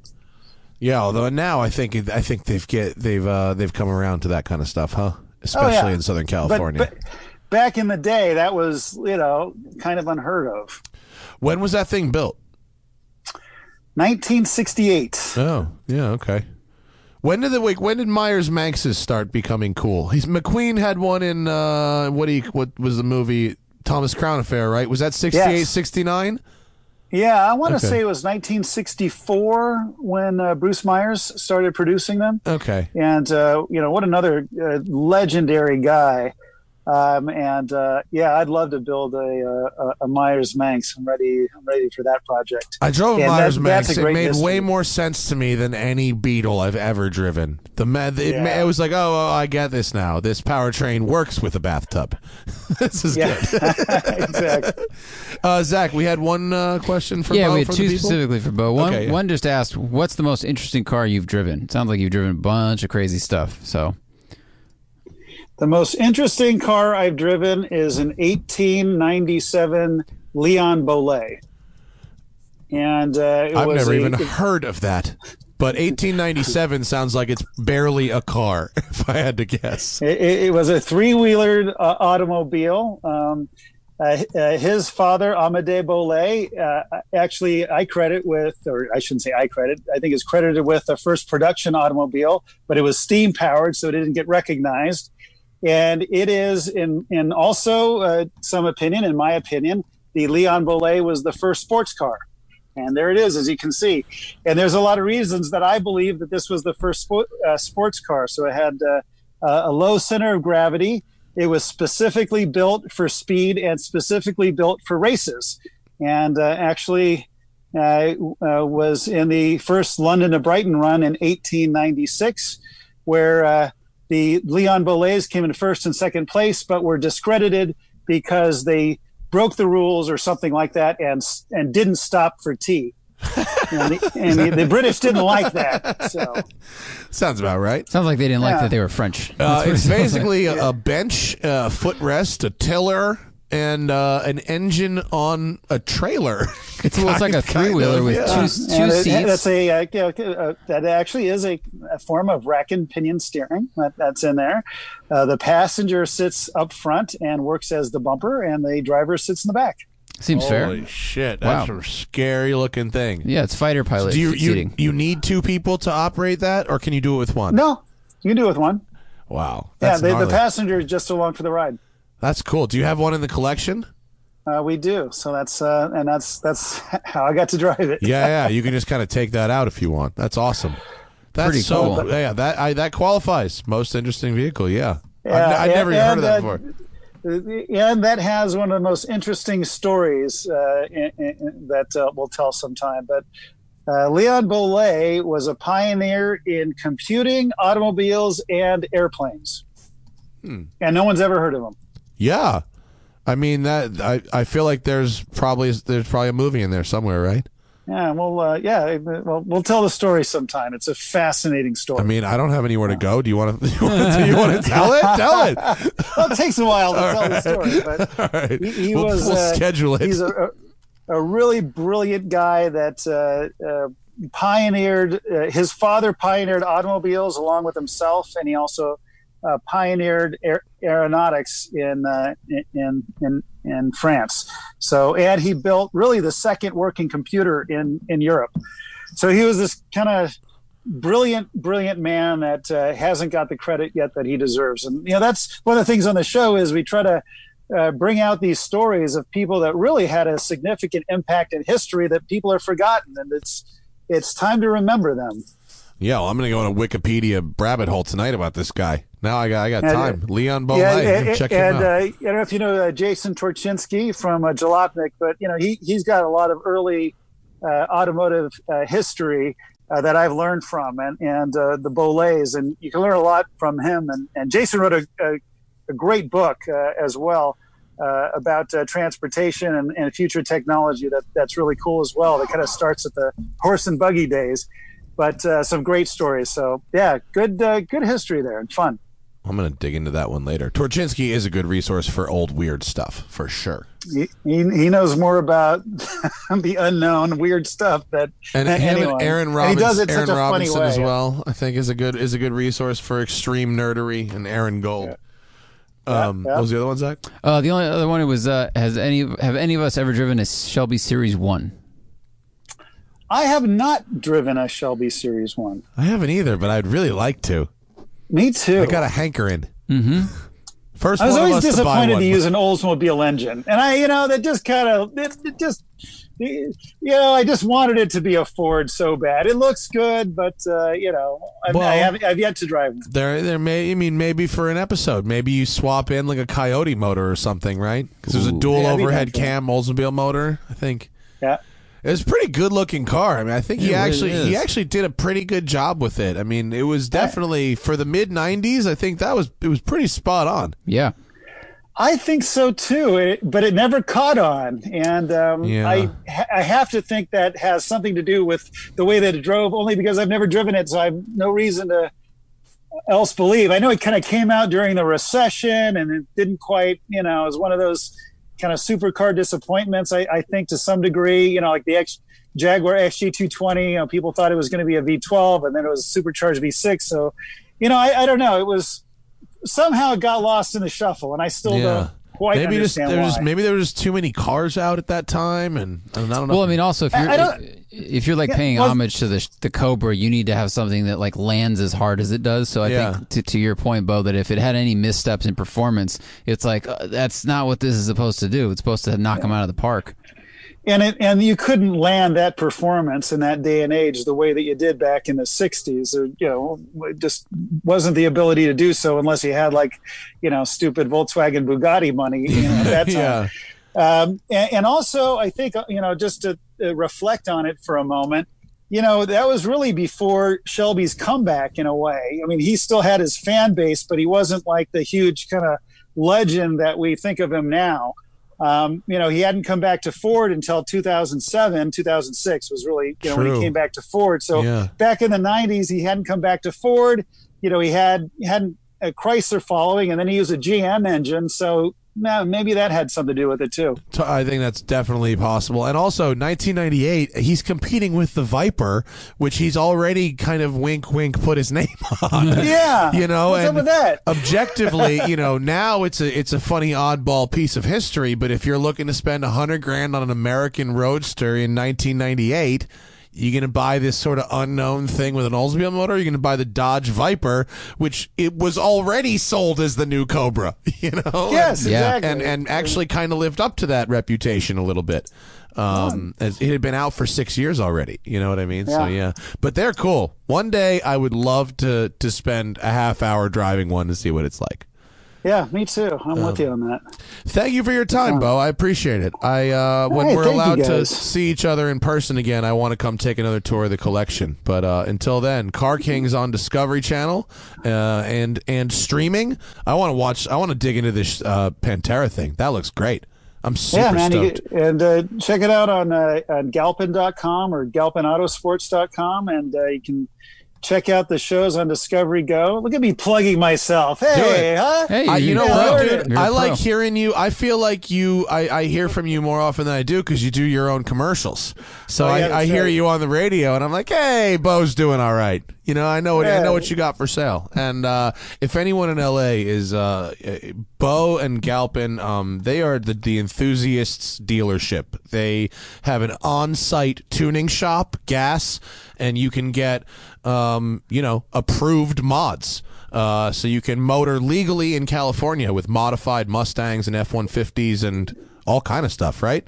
Yeah, street legal horsepower, and we do everything from building hot rods and everything in between. Just wheels and tires, audio. Basically, if you can dream it, we can build it, is what we say, and it's really true. As long as it's legal, we can do it. There it is, and they got a good restaurant, the Horseless Carriage. While you're my favorite restaurant. They got a great burger and fries. They really do. They have an actual restaurant on and get site. it to go. We're delivering. Support your local business. Are you guys really doing delivery? Good for you. Yeah, we are. Good for you, man. We're on Grubhub and doing deliveries and pickup. Oh, that's great. Yeah, if you're in the valley, man, do it. They're great. We should eat there after a canyon drive. After a one take. Yeah, we'll go film and then we'll eat in the parking lot. Yeah. Hey, I'll bring it out to you. We're doing all the jobs we started off doing, so I'm happy to be a waiter. I'll take it out to you. It'll be like a drive-in. Totally. Beau Boeckmann, ladies and gentlemen. Who am I kidding? Gentlemen. From Galpin Autosports, Car Kings on Discovery. Thank you very much, sir. We'll talk to you later. Thanks, guys. Have a good one. Thank you. Bye. See you later. Oh, man. Beau's a good dude. I like having him on the show. Dude. Yeah, he's awesome, man. That's cool. Like having him call in. I'm going to check out that show. That Pantera thing sounds rad. I really like those cars. They're great. Remember Dave's? I think they're gorgeous. Ugh. Dave's is great. Yeah. I think the shape is excellent. I just like the attitude of them. And I remember the story of the prototype one, but I fucking I could have swore the story that I heard it was a V10. That they put a V10, the Viper V10, in the back of the Pantera to test it because they originally thought the Viper might be mid-engine. I didn't know that it was a twin-turbo V8. Which is crazy. Crazy Would pants. the Viper have been better if it... I should have asked Beau that, having experienced the engine. Would the actual production Viper have been better had they gone with that engine? I'm going to say no, only because I don't think turbo technology back then would have delivered the kind of feel that it could be better than the 10. I think the 10 did a lot. It was a really good engine. And it kept it separate. It gave it its own character, separate from the Corvette. Yeah, absolutely. Yeah. We know what twin turbo like V8s feel like and sound like, and I think the 10 is really interesting. Yeah, you know, and people love it. I drove that Callaway Corvette. It was like an '88. Oh, yeah. Remember that thing? Yeah. And it was like 575 horsepower at 5,100 RPM. It was like a diesel. How did the power? Did the power band kick on at like 45? You had power from you had power from 42 to 51. Yeah, and that's no good. Shift. It was fucking stupid. I mean, it was a novelty. Right. I could see its place in someone's collection. I think it would probably be fun in its own way as a fuck around street car. I think that that verdict tells me what the Viper would have been if it had been twin turbo V8, and it would have just had a lot of asterisks of like, but all the conclusions would have ended with, but if you like that sort of thing, instead of what it was, which is like, this is fast and amazing and a competitor and all that other stuff. Yeah. It's good, man. But now turbos are good. Now they work. They figured it out. They did. They just needed computers. Hey, before we get to those questions, we probably have some leftovers from... We have a lot of those. Yeah, we probably have some leftovers. We should... I feel bad about some of our leftovers. And also, to finish up on this Morgan thing, I made a video, but some things that really surprised me about the Morgan, because Zach didn't really talk about it as much, too. The fuel economy. This car gets a legitimate 45 miles a gallon. It gets like 35 in town. It gets 45 on the highway. It still probably gets in the high 20s to 30 when you're caning the shit out of it in the canyons. Like, really? Yeah. I mean, I watched the gas gauge didn't move when I took it out. Which I couldn't believe. Yeah. Like, it's that light. It's like an 11-gallon tank, and you have a legitimate like 350 mile, 400 mile range. It's crazy. I mean, I guess it just shows you like 2,100 pounds. Like, it just doesn't weigh anything. And yeah, I mean, it doesn't even need the sixth gear. At first, I was like, doesn't have a sixth gear, and then I was like, well, what would the sixth gear get me? Like, nothing really. Did you see the Speedo goes to 150? And I was like, I don't think so, and I hope not. I tested the Speedo against my phone because I didn't trust it. Okay. It seemed optimistic. I was like, there's no fucking way I'm going 85 right now. And it was about 8 miles an hour optimistic on the Speedo, which is fine. I don't give a shit. It's better that than the other way. Yeah, that car is not about that. I was going under the speed limit most of the time. Because it was like, I'm putting along. I'm also not trying to get an accident because there's no bumper. Yeah, like I'm just enjoying. There's a lot of ways to die in a car like that. Oh yeah, yeah. But it's gorgeous though. It's really gorgeous. I drove it in the forest this morning, and I went up early, and I was by myself, and I was not hampered by anybody. It's a great 7/10 car. I don't want to be pushing the limits of anything. And even on one of the big turnout areas, I tried to do a couple little, what's have yous. Mm-hmm. It doesn't like that. It didn't seem like it would. It's got an open diff and a solid axle, and it just didn't like any of that kind of funny business. But at a 7/10, get outside, be one with the open world, and really have an experience, looking out over that hood. It's fucking great. It is. It's beautiful. It's great. It's so fun. But driving it quickly, these steering, like, it's like driving a video game wheel before force feedback was invented. I mean, it really, like, it's weird. It really is like 5%. If a really good car gives you 100% steering feedback or 100 points, this gives you 5 to 8. Like, it's really low. You really don't know what's going on at the front tires. Nope. The front tires are really far away from you. You're sitting on the back tires. The front and rear tires can be doing something completely different in this car. Yeah. And they have very different suspension geometries too. So the rear is just bouncy, and the front is trying to find grip, but there's no weight on it. And it's just really strange. So you kind of have to brake or at least like lift to transfer the weight forward to get it to turn. So yeah, it took me a while to kind of really get a flow going. I drove it a lot. And by the end, I was like, all right, I kind of got this. And I was kind of mobbing a little bit. But it's very, very, very close. It's like a very old car. I mean, you're driving by sight. Like, you're watching the front turn, and you're like, that's how much I'm turning. I had a really great test for the front suspension. I was driving on Highway 1, and it was next to a 720S. And I say to my girlfriend, I'm like, okay, look at our front end and look at his, and that's how you know how different our suspension is. She goes, what? And the front of the car, of the Morgan, I'm going to go to my camera for this, is just going like this. Yeah. It's just a small 2-inch pogo constantly. His car is not moving whatsoever. And she's like, the nose of the car or the front wheel, the front tire? The nose of the Morgan is the hood. Yeah. The eye line was just changing. So yeah, it's weird. I mean, it's real bouncy. I was kicked off the seat like many, many times. And yet my back doesn't really hurt. No, actually. comfortable seat. The inflatable, is that Recaro? Do they make that? The inflatable I don't know lumbar? who makes it, but I got a video of it there's a little squeeze bulb and you inflate the lumbar. I've used it, but Recaro makes a race seat or a sports seat that also has that. Oh, really? Instead of the motor. That's where I first saw it at BBI. I think they had one of those seats there, which is clever. Yeah. It might be them, yeah. But I, for the video, because I filmed by myself, and I have to take my shoes off to drive it. So I go up to the Angeles Forest, and I'm fully, dressed, but I'm wearing flip-flops. So to do the video, I probably had to take my flip-flops on and off like 30 times today, this morning. Like, it was so annoying. And I've never felt so strange as like climbing up an embankment to set up a fucking camera. There's like bushes all over. And flip-flops. I'm like, what the fuck? This is so stupid. Like, I've noticed the shots getting more creative, and I appreciate it, but now I understand. Like, in flip-flops, there's places you've been where you shouldn't go. Yeah, and I'm like getting stabbed by stuff. There's broken glass all over the parking lots. Yeah, like, snakes coming out. Yeah, and so like driving the car barefoot is fine, but like living with a car that you can't drive with shoes on, you've got to be prepared for. I loved it fucking so much, though. Like, I had such a nice time with it. Like, driving to the studio and driving home, and like, it just made every little drive pretty nice. Yeah, it did. And the way they've appointed this one in the interior is really great.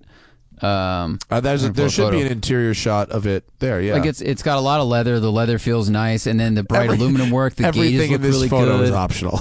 I believe it. I mean, a stripped down one, whatever. You're still getting the driving experience, but it just the dash. Like, I think the dash is gorgeous. The gauges they picked that have very small screens in the bottom to give you information. Like, those are a really good example of, like, I feel like when hot rod aesthetic and technology merge. Yeah. And it's got like brushed aluminum buttons for the fog lights and stuff. It's really good. It's simple, but it works, and it looks nice, and it's actually put together pretty well.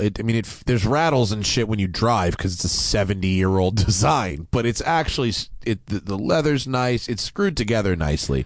I never tried the stereo USB didn't work for playback through an iPhone. It didn't work. But how do you reach the volume once you're in the car? Once you're sitting in the car, you literally there is a stereo in this car.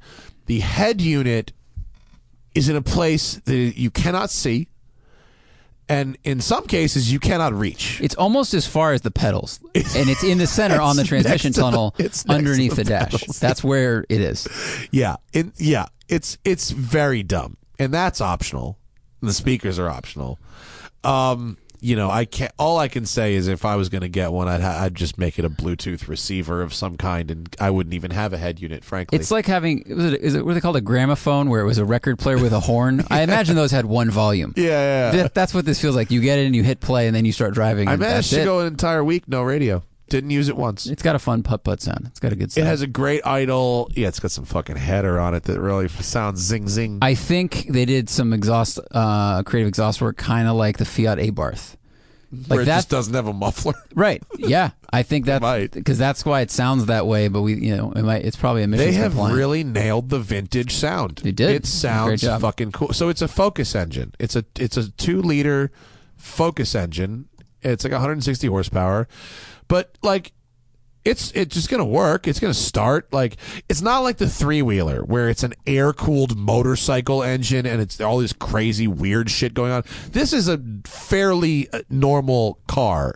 I mean, it's simple, but it's an engine and a shifter and a frame. That's the new one right there. That's the new one. That's not the one we have. That's the new one. So you can see the airbag steering wheel in that and all that kind of stuff. And this also has the center console is different here than the one we had. It's an entirely new chassis, the new one. We literally have like the last one of the old one.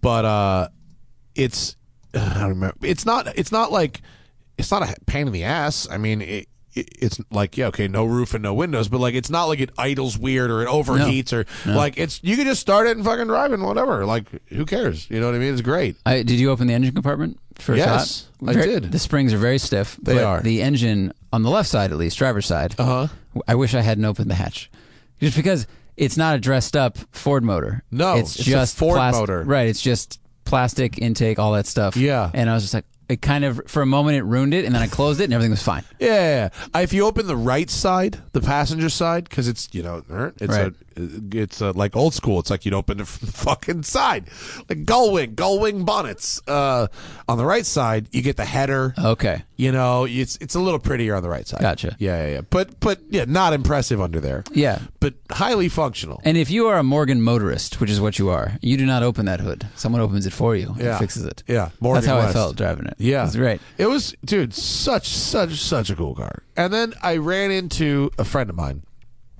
who is a big Porsche collector. He lives up the road from me. He saw it, me driving it. He goes, "Hey, did you get that from Dennis?" And Dennis is the Morgan West guy. And I go, "Well, it's the press car." He goes, "Me and my 3 best friends all just bought them." Really? Yeah. The reason there aren't a lot of Morgans here is not because nobody buys them. There's very limited the number they can bring into this country. But these 3 rich guys just bought a trio of them, all paint to sample with the everything. Same car. They were very excited, except they all got the V6. Okay. You can get the Mustang V6. I thought it was the BMW inline 6. And the new one it is. The new one is. They got the last allocations of the outgoing ones with the Mustang engine. Which I think, does it have a manual, the one they got? Yeah. Good, because the new one looks like, it has in optional. Gallery. It has both. Is it optional? Yeah, okay. optional 8-speed auto and optional 6-speed manual. Okay. All the photos in the gallery were the auto, which is just a BMW So shifter. There's the entirely new chassis that they're calling a CX. It's a bonded aluminum chassis. It's not the steel ladder frame like it was. And it's a new interior, so we're looking at it here, and you can see the same steering wheel that they use in the Lotus Evora. There's also a BMW shifter there. And the new cars have BMW engines, either the turbocharged 4 or I think the turbo 6. The Plus 6 is supposed to have the super motor in it, and supposedly is fucking lunacy. That sounds crazy. Yeah. Well, let's see. This comes with a B58. Yeah. Oof. That's just crazy in a car like this. That's going to be fucking, yeah. That'll be quite an experience to drive. Yeah, but those are not homologated just yet for the U.S., so they're going to homologate these under the low volume thing, right? So 300 a year to the U.S., which is cool. But for now, if you want a Morgan in the U.S. for the rest of this year, you have to get one of the older ones, either the Roadster, which is what they call the one with the Mustang engine, or the Plus 4, which is the 4-cylinder engine, and you order them through Morgan West, and they come separate, like the powertrains arrive in crates, and they assemble them the rest of the way when they get here. Got it. That's how they do it. That's how they do that. That's pretty cool. Yeah. And it was, you know what it did for me? It made me appreciate and understand people that like driving Volkswagen Beetles a little bit, or like any car that the general car world appreciates. Like, I got thumbs up from supercar owners, muscle car owners, lowrider people, like everybody. Guys on Harleys, like whoever. Everybody likes it. If you're in a Morgan, you love fucking cars. There is no, you're not a poser. You didn't buy this because it's the new shit. You didn't see it on Instagram. You know what I mean? You love fucking cars. But I think people in general just like it. They like the way it looks, even if they don't know what it is, because it's a good-looking thing. The color scheme on this one's really good, and it's just like it's kind of like a nice mechanical watch or something. Yeah, well, like, the same thing. Like right now, I'm wearing this Bell & Ross, right? And this is the Bell & Ross bronze diver, and this is actually a very appropriate comparison. Like, look, I'm going to hold this up. So it's the case is made of bronze. Okay, why is the case made of bronze? Because back in the day, when scuba diving was first like a thing, the crazy people that would go diving would dive in these bronze dive helmets, right? And like that's the thing. Yeah. So the bronze watch is the throwback to that, where it's like, I don't really want to go diving in a bronze dive helmet, but I want that little piece of vintage feel to my mod, and so the Morgan is that, you know what I mean? It's totally, but it's not a fake. It's not a replica Cobra. It's not, it's not a tribute. It's a real thing. Like even this watch it's bronze because of another thing that was bronze. It's kind of a tribute. It doesn't need to be bronze as part of its function. It could be steel. It would serve the same function, right? But it's that added bit of style. But like the Morgan, it's not a new thing trying to be the thing it used to be. It's just been the same the whole time. It's just never changed. Yeah, you can't tell what cool. year it is. Everybody was like, "What year is this? 75, 74?" It's like 2019. Well, so pull up a picture of like a 67 Morgan Plus 4. I tried to find the exact year at which it started looking just like this. Like the 50s ones don't. But yeah, so look at the third picture, top row. Yes, so that's like a 67, and other than the bumpers being chrome, that's pretty much where it started to look. You could get a brand new one right now that looked exactly like that. Crazy. That's where it started to look just like it. So from 67 to now, like you really can't fucking tell. The wheels, the window system, whatever you want to call it, is the same in this photo as the one that they gave us. Like it's these two awesome, like CNC cut aluminum knobs that somehow hold like the windows in a slider. I don't know. Not waterproof. I didn't carry the windows cool. or the roof with me the entire week. Not the roof. I'm sorry, the windows or the tonneau. I would only put the roof up to keep the sun from getting hot when I had to park somewhere and walk away because I didn't want to burn myself. Yeah, totally. Man, I go through a lot of sunscreen this week though. I bet. I was open air. I had a lovely time, even on the freeway. At like 65, 70, it's fantastic. Above 80, it starts to get real scary. That's why when I saw the speedo went to 150, I was like, I hope it can't. No, it's gear limited to 118. That's where it runs out of fifth. That would probably be. Yeah. You'd be awake. Maybe on a runway. Maybe. Yeah. But even in the canyons, like I didn't want to like attack the corners, but just, motoring. It's motoring. Mm-hmm. I'm going for a spirited drive. It was good. Yeah. I did some spirited uphill, and I was like, this is good. And then I started hearing front or rear wheel, not sure, like skipping a little, and I just went, okay, I can't feel any of that. I got some lock up in the rear, in the passenger side rear, a little lock up. Did you figure out the brakes? Are they manual or They power? They're not power. They're not power. The brakes are not power. Power is grab optional. well. They're nice. Yeah, they do. Yeah, they're not power. It was by the end of the run this morning. I was having a really nice time. Nice. It was good. It's motoring. I think the video will be interesting. Proper motoring, absolutely. Yeah. All right, let's hit some leftover questions before we get out of here. This is from a little while ago. This is Steve Vukotic. What is the better car for a rally or road trip, an R8 Performance or a 992 C4S? Oh, well, I mean, I would say it's kind of 6 of one, half dozen of the other. I mean, they're both excellent cars. An R8, as far as mid-engine cars go, it will be very comfortable.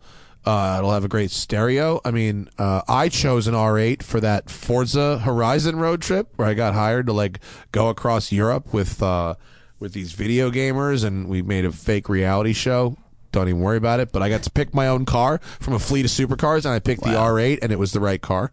I mean, look, a 992 Carrera 4S. I drove 1,500 miles across Europe. It's a phenomenal car. It's one of the best daily driver sports cars that money can buy, period. It will feel more normal. It's lovely. They're fantastic, but compared to an R8, the R8 will be more exciting all the time. But the R8 won't hold nearly as much stuff, so that may matter to you on a road trip. Yeah, good point. Yeah. Plus, the Porsche has back seats should you need them. Sort of. Yeah. More space all around. A backpack seat. Yeah. This is from Tim Brister. Oh, this is just actually a compliment. That was for Alex Roy, and we gave it to him. And we had two more, which, here we go, right in front of my face. Andrew King is getting ready to buy a fun daily driver for $45,000 or less. Wants to be comfortable, reliable enough to keep for many years. He's flexible on practicality. He's looking at the SS or a Stinger GT 1.2. Are there other good options? Those are both good options. I mean, the SS, if you're talking about the Chevy SS, is you're looking at the end of a very long run. The SS started as the Pontiac G8, which before that was the Holden Commodore. They built that platform for a very long time, and the SS was the end of it. So it's going to be a proven thing. Plus, it's an LS powertrain. It's in general robust. The Kia Stinger. I've not driven one. Do you drive a Stinger? Yeah, a couple times. You like it, right? I do like it. It's soft in the corners, but it's like you get so much car for the money. Yeah, and it's good looking outside. I think the interior is pretty nicely appointed and good looking. I drove enough. the Genesis G70, which is the same deal as a Stinger, but it's like a couple inches shorter. Yeah, and I thought it was rad. Great car. If you like that, you'll like a Stinger. Yeah. I think the Genesis has a nicer interior by just better. I like the design better. The quilted stuff looks good. Was dope. Yeah, all of that looks nicer, but I think the Stinger's better looking on the outside. You should also look at used GS 350 F Sports. Oh yeah, they just killed the Lexus GS. Yeah, Lexus GSs are the jam. Yeah, they're real nice, and that'll have the reliability he's looking for. Yeah, I would look. Yeah, add that to the repertoire. All right, let's see. Nick Rogers says he's got what would you rather get? A Maximum Motorsports style S197 Mustang or a tastefully modified Fiesta ST? What would you choose for seat time or pizza delivery? Fiesta ST. Yeah. Yeah, Fiesta ST. All the time. Yeah, for a daily driver car, a lightly modified Fiesta ST is what's up. That's the kind of car that makes errands fun. Yeah.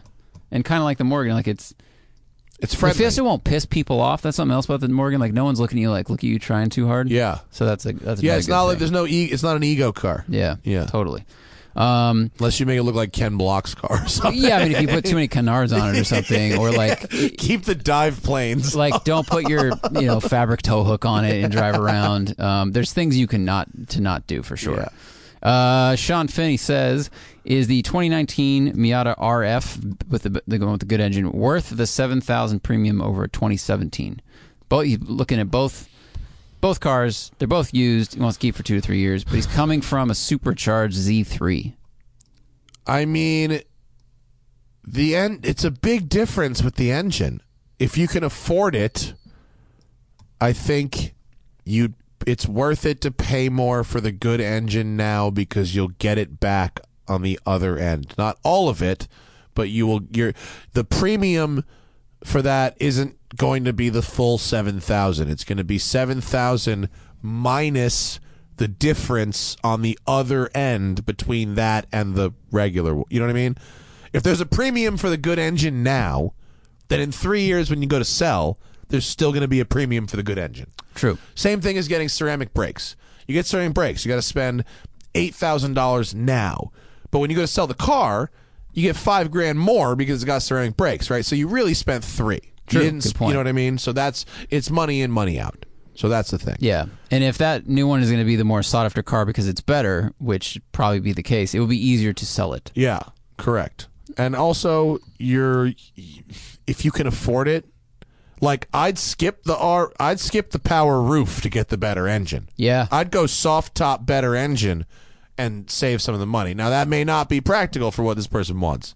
You know what I mean? But if you had to say good engine or hard top, fucking good engine. All day good engine. Yeah. I'd have to drive them both back to back again. You can tell the difference. Oh, yeah, that's true. Andrew Polito says, he said you made a comment about, I think it's a watch thing.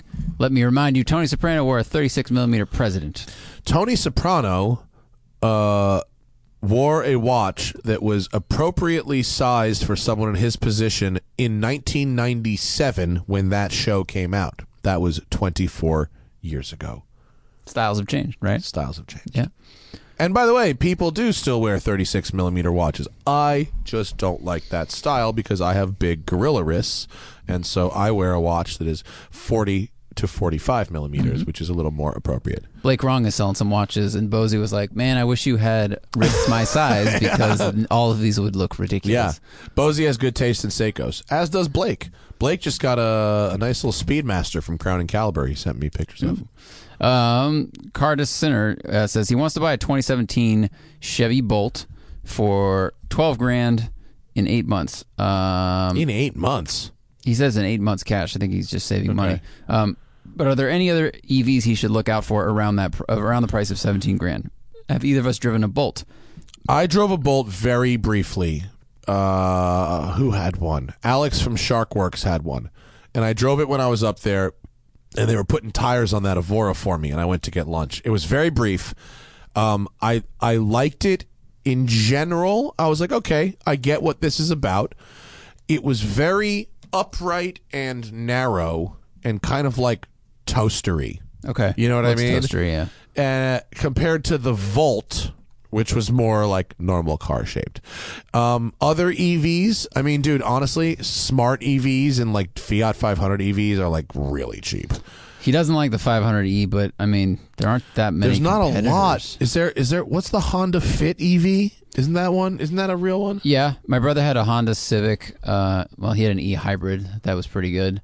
$17,000 is a weird place to be, right? How much is a used Volt right now? I would go with a Volt. Yeah, me like too. I'd get the nicest, newest Volt you could get before getting, because then you get the 50 miles of range, the second gen Volt, and then you've got the gas engine if you need to go past that.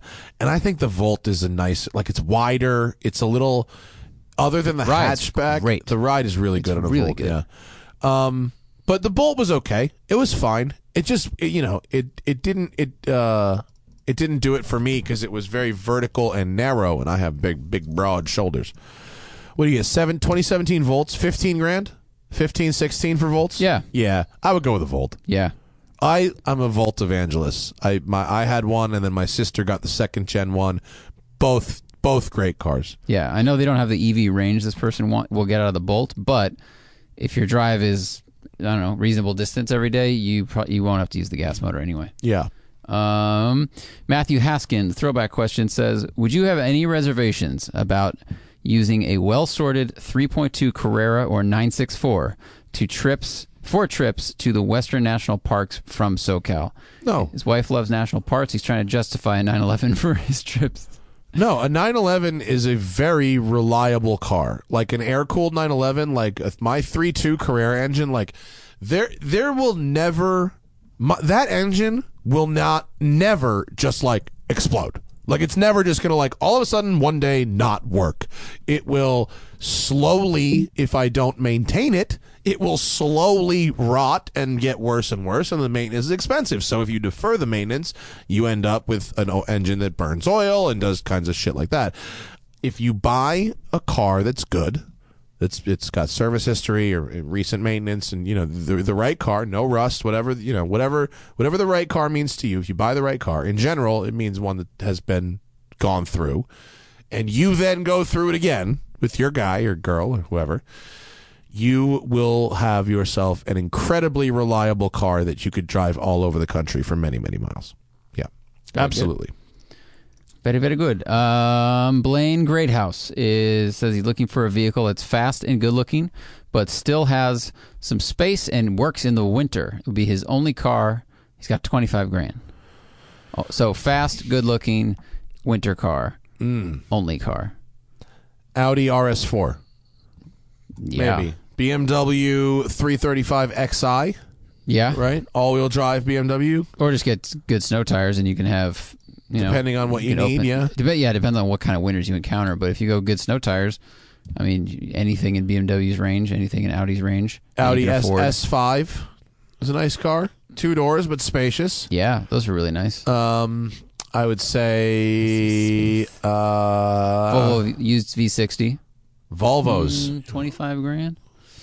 Volvo, that'll get you in a 2015 or 16 V60 R design.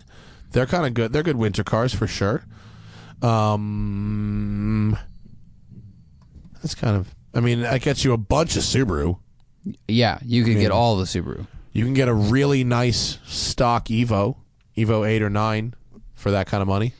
Yeah, which has 4 doors, plenty of space, pretty reliable. You could get a really nice Subaru Legacy GT wagon with the turbo motor. That's what I would get. Yeah. I'm biased. I like them, but they're good looking, and they won't cost $25,000. And the thing you'll have to do to it eventually is like a head gasket, and then you just drive it again. Which depending on where you live, you can get a Skyline. Oh, you can get a GTS-T. You could get a GTS-T, but that's not all-wheel drive. Wait, did they make an all-wheel drive? There's a GTS4 right sedan, I believe. That's what I was. Yeah, I was thinking that, but I just used the wrong term. Yeah. Any of those are good ideas. Just get good tires, and almost any car is a winter a Golf car. R, $25,000 will get you into a nice Golf R. Yeah, some options there. A lot of options. Last two.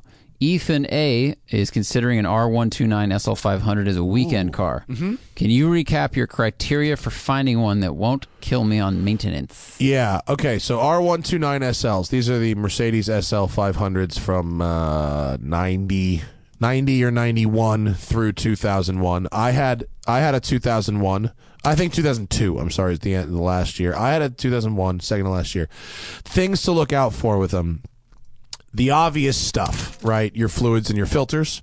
The biggie on this one is the top. The top on an R129 is going to be, depending on the car you're looking at, if the top is fucked up enough, the car could be totaled. Like, you know what I mean? Like, if you find a pretty ratty SL that runs and drives fine, but is like faded paint and the leather kind of sucks or whatever, but the powertrain can be totally fine and the top doesn't work at all, the car's totaled. Because to replace the fabric on the top is crazy expensive, and to replace the hydraulics in the top is crazy expensive. So, you know, the best, you really want to find one if you care, ideally with a hard top also, and you want to make sure the hard top, because the hard top doesn't just clip on, the hard top is sucked on with hydraulic clamps. So you want to make sure the hard top system works. You also want to make sure the soft top works. And then other than that, there's not a lot about them specifically. They have a lot of like power shit. You know what I mean? Like the soft closing stuff and whatnot. Oh, that's mine. Mm-hmm. You know, tires can be expensive. Brakes can be expensive. Just like stuff for this car, like real basic. My car didn't really need anything. My car was fine, but even not needing anything, it's still somehow like there was some piece of plastic that was like holding. It was like a shroud around the air conditioning compressor or something, and it might have broken at some point. It didn't. It was broken, but it wasn't catastrophically broken, right? But if it got worse, it could cause a problem. Well, that was a piece of plastic, and it was $1,000. What? Yeah. So that's the kind of shit you want to look for. So, like, you know, you can have a car that runs and drives perfect, that looks pretty good, you know, and that is probably like a good 4 or 5 footer. But like, if the top's broken, if the top's torn, if a couple, you know what I mean, you can have a real fucking problem. Yeah. The keys, the fucking keys, that's a problem. If you don't have the remote keys, because it's an electronic key, and the keys are like I think they're like $1,000. So there's a big price difference if they sell you a car with a valet key versus one working electronic key versus 2 working electronic keys. You know what I mean? There's a huge price difference if they sell you the top, the hard top, and the hard top with a stand. I will say that mechanically, the second gen cars, like when they switched from 500 SL to SL 500, that's what I call the second gen. Mechanically, they are very stout. If you get one that's sorted, it's unlikely to take a complete shit on you. It's just all those other little things, because you know, when they redesign a car, shit. They redesign a bracket, they redesign a shroud, all that stuff. It little changes, shit can add up. Yeah. Yeah. Wow. And so, but I never had any. The only major problem I had, and it was not major from the It didn't leave me stranded, but one of the catalytic converters disintegrated. The shop said it was impacted by something, like a rock or something, and so the material inside the cat like cracked and started making a rattling noise, and I had to replace the catalytic converters, which was $2,500. It was really expensive. And to be fair, they're very expensive in any car. Yeah. That's not unique to Mercedes. Yeah, the $1,000 fan shroud was unique to Mercedes. Totally. And there was a couple, like there was a little trim bit in the that's another thought for this person. Interior trim bits. They are shockingly expensive. If you need to get the bezel that goes around the dome light, it's probably $1,000. I got a little trim bit that went around the visor, the flip down visor. You know, there's the metal things that hold the visor on, and they go into the dash or into the binnacle, and there's a little trim piece. I mean, it's a fucking piece of plastic. It's like 2 inches. It was $100 to do it. I mean, it was that kind of stuff. Yeah. So top, hydraulics, trim bits, keys are really the ones where it's like little stuff can totally add up to where a car is actually totaled. I mean, if you wanted to bring it back to where it should be, you know. Mm-hmm. Yeah. Okay. So I spent $17,500 on my car. I think it cost me $3,000 or $4,000 to run it for 2 years, and it was only about 6,500 miles. But at the state it was, I could have run it for 3 or 4 more years for almost nothing. But then I sold it for exactly what I paid for it. So it was super clean. It was super clean in in every other way. So mine was exceptionally mint. I think yours. That's a good example though. If you bought one that's very mechanically sound. Yeah, everything worked. You don't have to fix any of that stuff. Yeah, and the stuff that did go wrong was little stuff, and it never left me stranded or anything like that. And it was in general a very good car. They're good looking. Yeah. I've seen more of them around, I think. Yeah. Last question by Gordon Allen. He really wants a Volvo C30, but the 6-speed is rare. So he wants a small turbo daily. So should he buy the C30 auto or just get a Fiesta ST or an Elantra GT? I mean, we know the answer to this. Yeah. The problem with the C30 is that they suck. They look... They do. They do. We had one as a press car in 2012. Yeah, and it sucked. And that was the Polestar. That was the blue one. Remember? That was a C30 Polestar. I drove the regular C30 before that as a press car, and it super sucked. The problem with the C30 is that every input is made of rubber. And that doesn't matter. Even the manual, like we had a manual. The manual sucks. Like you don't want the manual because the manual sucks. That car is a really cool design that absolutely does not deliver any way in the driving department. Mm-hmm. It feels very heavy when you're sitting and driving it. It just feels like a V40 or a V60. Yeah. And even though you get out and you go, well, half the car's gone. Why is it still so heavy? Yeah. I love the interior design. Mm-hmm. I love that tiny little tumble home, that narrow that they did. I love the hatch, the throwback to the P1800. Like, I wanted to like that thing so bad, and we got the best one you could have, the Polestar and the right color and everything, and it super sucked. Yeah, it was very disappointing, unfortunately. Yeah, you're gonna want the Fiesta if you need to carry the Fiesta. Or Fiesta. Did he put Veloster on there? I mean, he did not. I don't know what the budget is. Veloster N. He had Fiesta or Kia Forte or Elantra GT. I'm imagining he's shopping used. I'm guessing. Yeah. All right. Then Fiesta. In that category, I mean, and maybe if you can stretch to a used GTI, you know, a little more space, a little more Germanness, but in that category, the Fiesta's the one. If you want a fun Swedish hatch, just get a German one. It's close. It's close enough. Swedes are going to yell at me for that, but Volvo does some things well. The C30 was not one of them. Yeah, it wasn't, unfortunately. Like, I'd rather have a 740 turbo wagon than a C30. Like a 90s Volvo. Well, because the C30 takes away all the practicality of all their other good cars. Right. But it doesn't give you a fun, it's got no hatchback nimble performance trade-off at all. No. Which is such a bummer. Yeah. It's you've bought a V60 and you went to a junkyard and you cut the back half off. Like, it really, and it's just dragging it around. Yeah. I couldn't believe how. And then in the front also, the back looks so interesting and unique but the front just looks like all the other Volvos. Like I remember I saw her in a parking lot from the front, and I was like, oh, and I walked around the back and went, oh, it's a C30. Yeah. That's kind of a bummer. Yeah. It needs to be different. All right. There's hope, but not with that one. Let's see. Carl Vogel with the donation. Thank you very much. He says, thanks for keeping us entertained. And then Wiley says, this will be literally the last question. Construction update. Construction update. I have one. We got a water permit. That's a fucking thing. Getting a water permit. It took 22 months to get my water permit. And that means we can dig up the street and connect our fire system, which means we can open. Which is amazing. Okay. So, yeah, the water permit was the last. That doesn't mean there haven't been other major problems. There have. The inspector showed up and decided that we must have all this other shit. We have to have these duct detectors, which are smoke detectors that go inside your air conditioning ducts. Whoa. We need to have those. We need to have a bunch more things. And it's Mm-hmm. But we got a water permit, and that is by far the most important thing.